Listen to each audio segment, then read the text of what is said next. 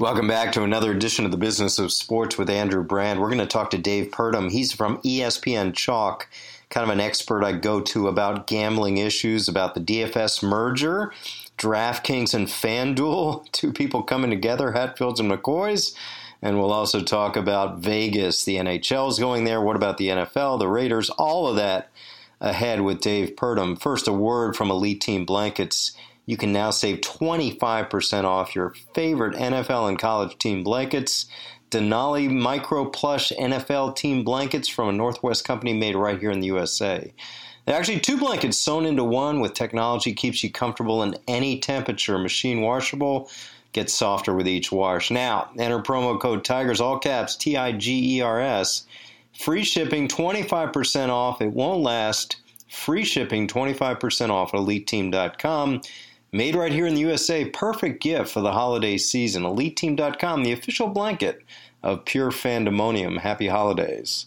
Contracts, salary caps. Why do our favorite teams make some of the moves they do? It's usually the money. It's time for the Business of Sports with Andrew Brandt. Special guest today, someone that I've admired for a while in covering what I think is a bigger and bigger issue in sports, gambling.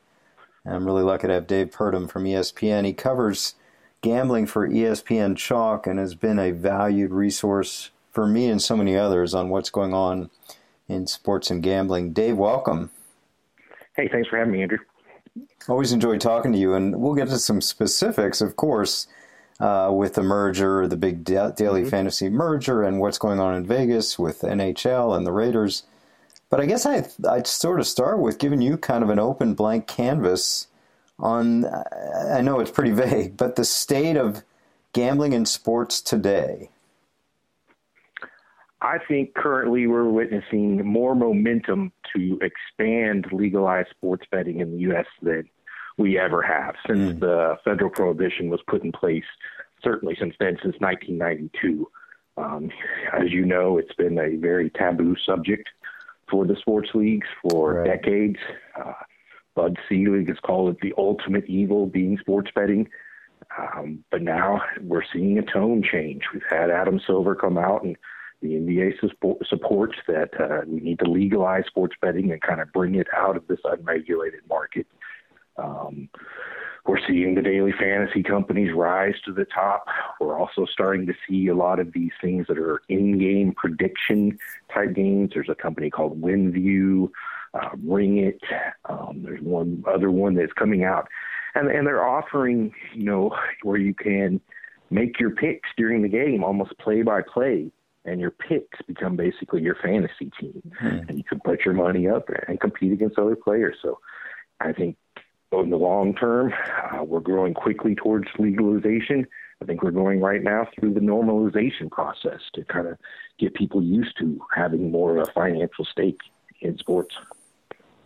Yeah, it's interesting you mentioned Bud Selig, and in addition to my media responsibilities, I teach sports law and run a sports law program. And yeah, it's traditionally been the Bud Selig view. It's the scourge. In fact, the first commissioner of all of sports, Judge Landis, kind of came to power after the Black Sox scandal in 1920, and he was, charged with cleaning up the game.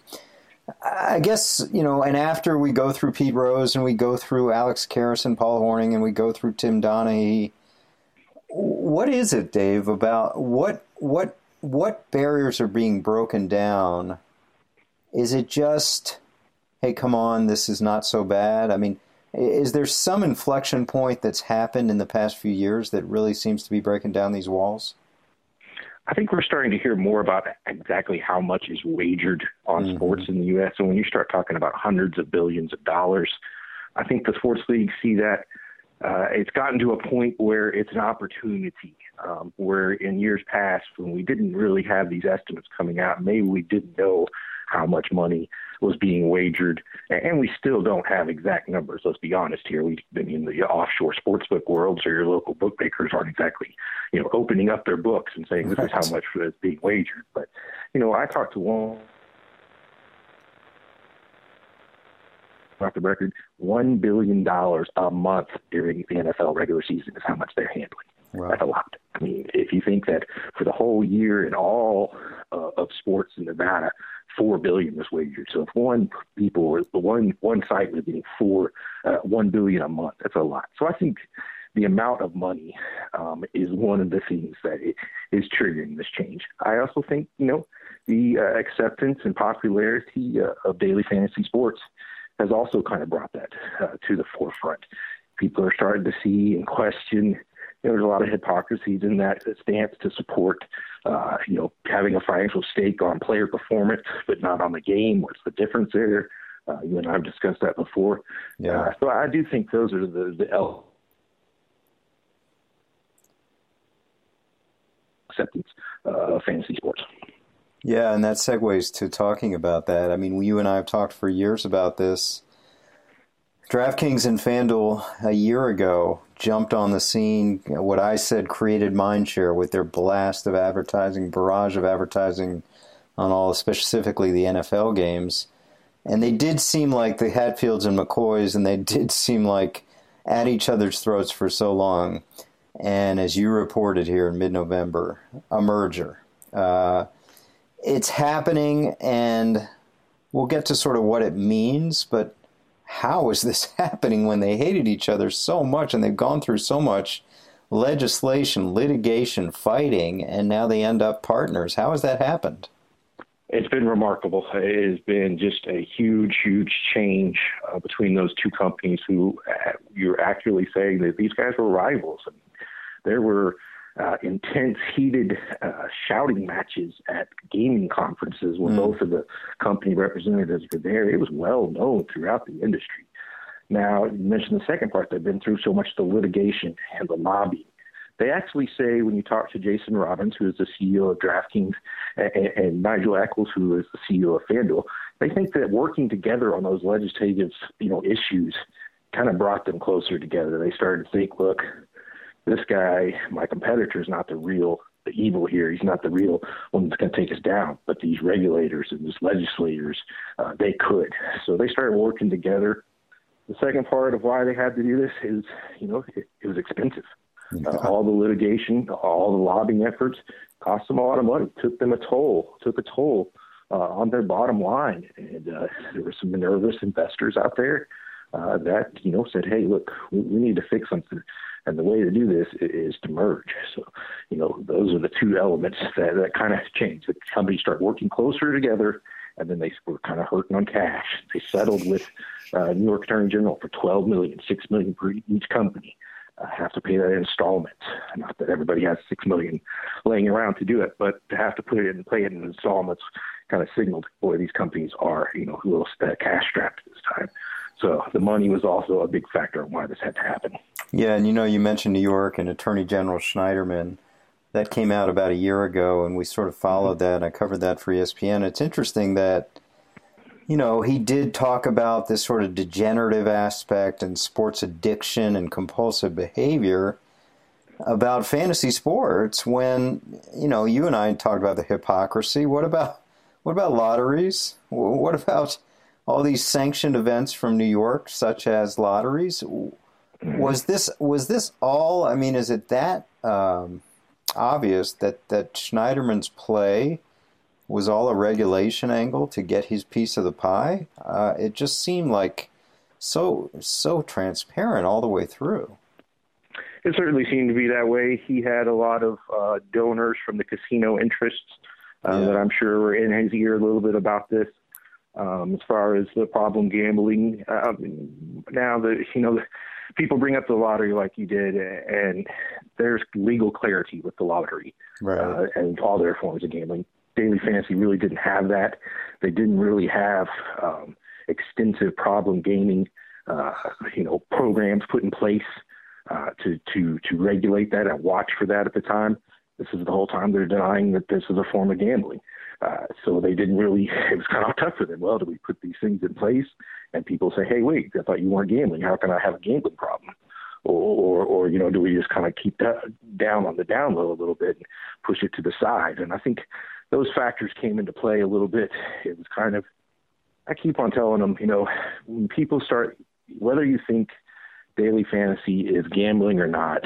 And in my opinion, it's not exactly slots or roulette where it's complete luck, but there's some gambling to it for sure. And when you keep telling people that, hey, we're not gambling, to the average person that's not real familiar with the laws, this sure does look a lot like gambling. And if I'm having somebody tell me it's not, I'm looking at them as disingenuous. And it made people mad. It rubs people the wrong way. So I think that also kind of fueled the fire for Schneiderman and everybody else that got involved. So where are we with Dan? I think the one thing we learned from Daly, at least I did, in terms of these two massive companies, at least massive in the market share for Daly. You may correct this, but I think they're about 90% of the market. Mm-hmm. We look at them having financial issues. Now that'll be helped out, ameliorated with the merger. But how big a business is Daily Fantasy? I mean, I think it gets so many headlines and people are into it, but it's really kind of a small piece of the gambling pie, isn't it? Oh, yeah. It's dwarfed by the amounts that's bet, the hundreds of billions of dollars that leads to be bet traditionally on point spreads and things like that.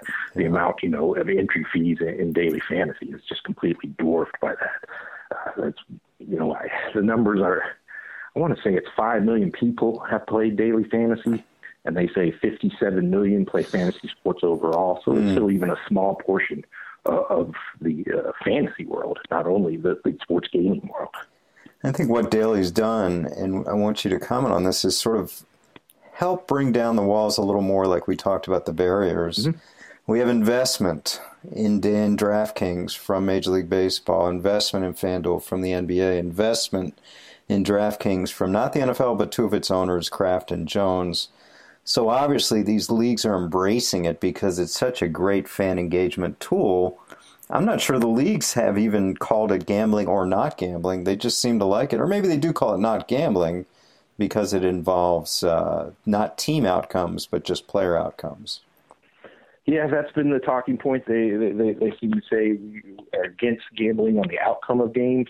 But, daily fantasy, which hinges on, your team of players and their statistical output, they're not as nervous about that impacting the outcome of the game. And I think that's fair.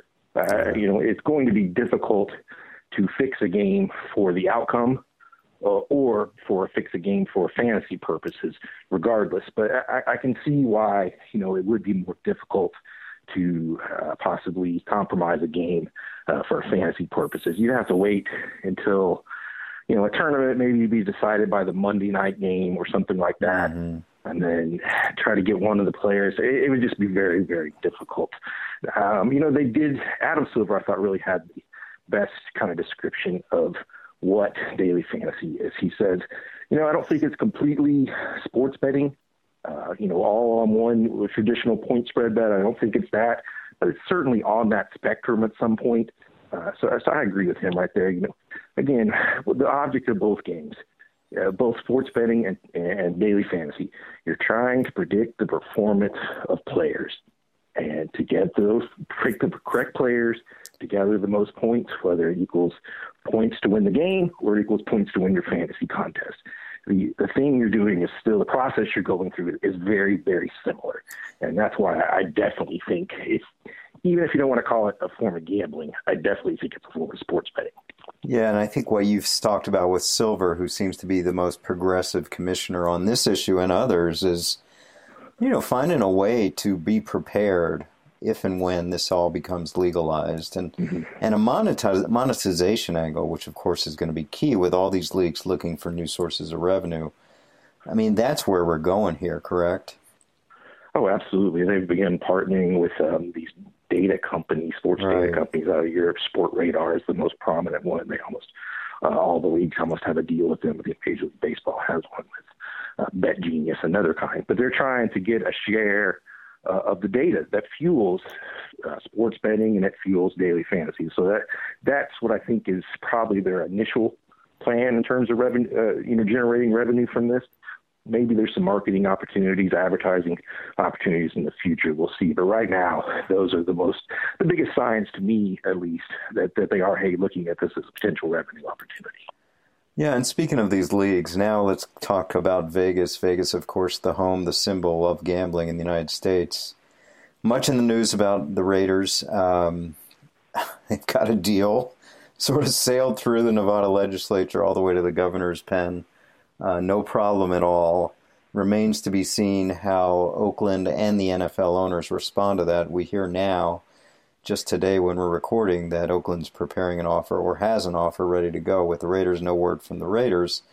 You haven't covered this the way I have in terms of the league and franchise relocation, but from a gambling angle, are you shocked that it looks like there's a chance this could happen with the Raiders? Is it just the next step of the gambling transformation in this country with sports leagues?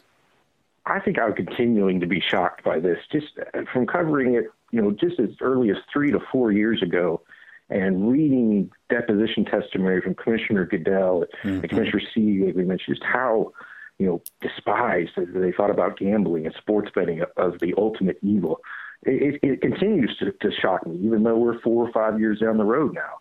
Las Vegas Raiders, when they first came out, I was one of the crowds like, no way, that's not going to happen. And now look how far we've came. What do you think's done that? I think Davis was pushing the issue here. Yeah. I think it's pretty known among the ownership circles that he's kind of one of the outcasts a little bit. He's pushing the issue on this a little bit. NHL moving to Las Vegas, taking a chance at that market already, probably helped us a little bit along as well. Yeah, you bring up the NHL. I think that as we speak, they're working on their name, but the Las Vegas team starting next year, what will be allowed betting-wise on the NHL team? And this, of course, a model for if and when an NFL team goes there. Absolutely. NHL will have 30 days before the season kicks off next year to contact Nevada Gaming Control and request that they not offer betting on their games involving the Las Vegas franchise. They have not contacted. There's been no contact as recently as a couple weeks ago. I talked to the GC, said no, they haven't been heard from the NFL or the NHL on this. So the gaming interests don't think there's going to be an issue there. Don't think these leagues are going to come out and say, hey, we don't want you to take bets on this game. But obviously that's in their best interest of the gaming people there. So we haven't heard from the leagues on that. I think it would be silly to prohibit it just because it's not going to stop anybody from betting on your game. They'll just log on to their offshore sportsbook and place their wager that way. So I would much rather, if I was a league commissioner, to have the money going through a regulated environment. Yeah, I mean, it really points up something you and I have talked about, I've written about, and you asked me about when we traded roles here. These leagues really need this sort of gambling czar to really delineate what is right, what is wrong, what can be done, what can't be done. Because as soon as this NHL team goes, there's going to be a ton of questions, and maybe the NFL is waiting to see how they dip their toe in the water. Yeah, I agree. I think you're spot on. When they need somebody to really be the leader, be the guy on top of this that's paying attention to this. NFL currently has, I believe, there's a senior counsel in charge of the gambling role, but I'm sure it's one of 50 elements that he has to look at right now. So there's a lot of questions. I think there's still a lot of naivety about how sports betting works from the league standpoint. It just seems silly to me that they are concerned about the legal part of sports betting, the legal market, and just kind of don't even worry about this massive illegal market that we have that far dwarfs the legal one. Yeah, I mean, two quick stories. One we've shared. One, when I was with the Packers, I used to call when we would have our fantasy football drafts. Two rules: we had scouts and we had executives pick teams. Two rules: no money and no Packers drafted. But even with that, as I told you, Dave, I had to call the league. I didn't know who to call. I called one of the lawyers I dealt with. Can we do this? And his answer ranged from we didn't have this conversation to just don't tell anyone. So that's just that fear of something kind of out of whack. And then the other story, not with me in my experience, but just seeing the Tony Romo example where, the fantasy football convention canceled, not because of fantasy, as we just talked about, they embrace fantasy, but because it's connected to a casino. The venue was. And it just seems so odd to me. And now we're talking about a team in Vegas. Absolutely. The Tony Romo thing was scheduled at the Sands Convention Center. That is, you walk through the hallways, get all the way down through the Venetian casino where they have this bright red shiny sports book there, and you get to the convention center. But, it's a ways away. And again, why does the locality of a sports book, when I have one in my pocket wherever I go, That's right. really matter? It doesn't, and I don't get that part of it. Yeah, and of course the Saints train every training camp at the Greenbrier, which has a massive casino. One of its features, the Packers, as I know, stay overnight the night before home games next to a casino. So, yeah, there is that hypocrisy. We'll leave on this, Dave. Give me, as we look towards December and January, what are some wagers out there that you find interesting looking at the big board going forward? I always like to see how many people are betting on which Super Bowl pick. The Patriots right now are the favorites. Cowboys and Seahawks are the second teams, right there, real close, those three teams. But it was kind of funny when I asked which team had attracted the most bets to win the Super Bowl at this point. I mean, that starts from when they put the odds up way in the spring all the way to now. And it was the 4-6 Green Bay Packers have more bets to win the Super Bowl than any other team. So, while betting is becoming more prevalent in the U.S., I don't think we're getting much better at it. Wait, let's go back to the Packers. That was before the season, or that's now when the odds have gotten much bigger? It's current, the way through, all bets. Okay. That started when the odds are put up. They put them up, as early as February, first couple weeks after the Super Bowl. So all the bets on the Super Bowl odds up into this week right now, the Green Bay Packers have more than anybody else at, and that's at multiple sports books. So. Yeah, I guess I would see that, having been there and seen Packer Nation, especially looking. I'm sure everyone's pronouncing him dead now, but you never know with Aaron Rodgers. So we'll see. 80-1 right now. If you're going to play him now, grab him now. Grab him now. 80-1 on the best or second best quarterback in the league to make the Super Bowl. Exactly. Hey, not bad. Dave, it's been great. Really a great update on sports gambling and the fantasy world, and even some interesting news out of Vegas right now. We'll look forward to keeping in touch with you on all these things. We'll have you back soon. Dave Purdom, ESPN Chalk. Thanks. Thank you, Andrew. Happy holidays. Same to you, Dave. Thanks for listening to The Business of Sports with Andrew Brandt. Make sure to subscribe to this podcast so you never miss an episode. You can also get additional insider insight by listening to the Ross Tucker Football Podcast, Fantasy Feast, Even Money, and College Draft Podcast, all at rosstucker.com or wherever podcasts are found.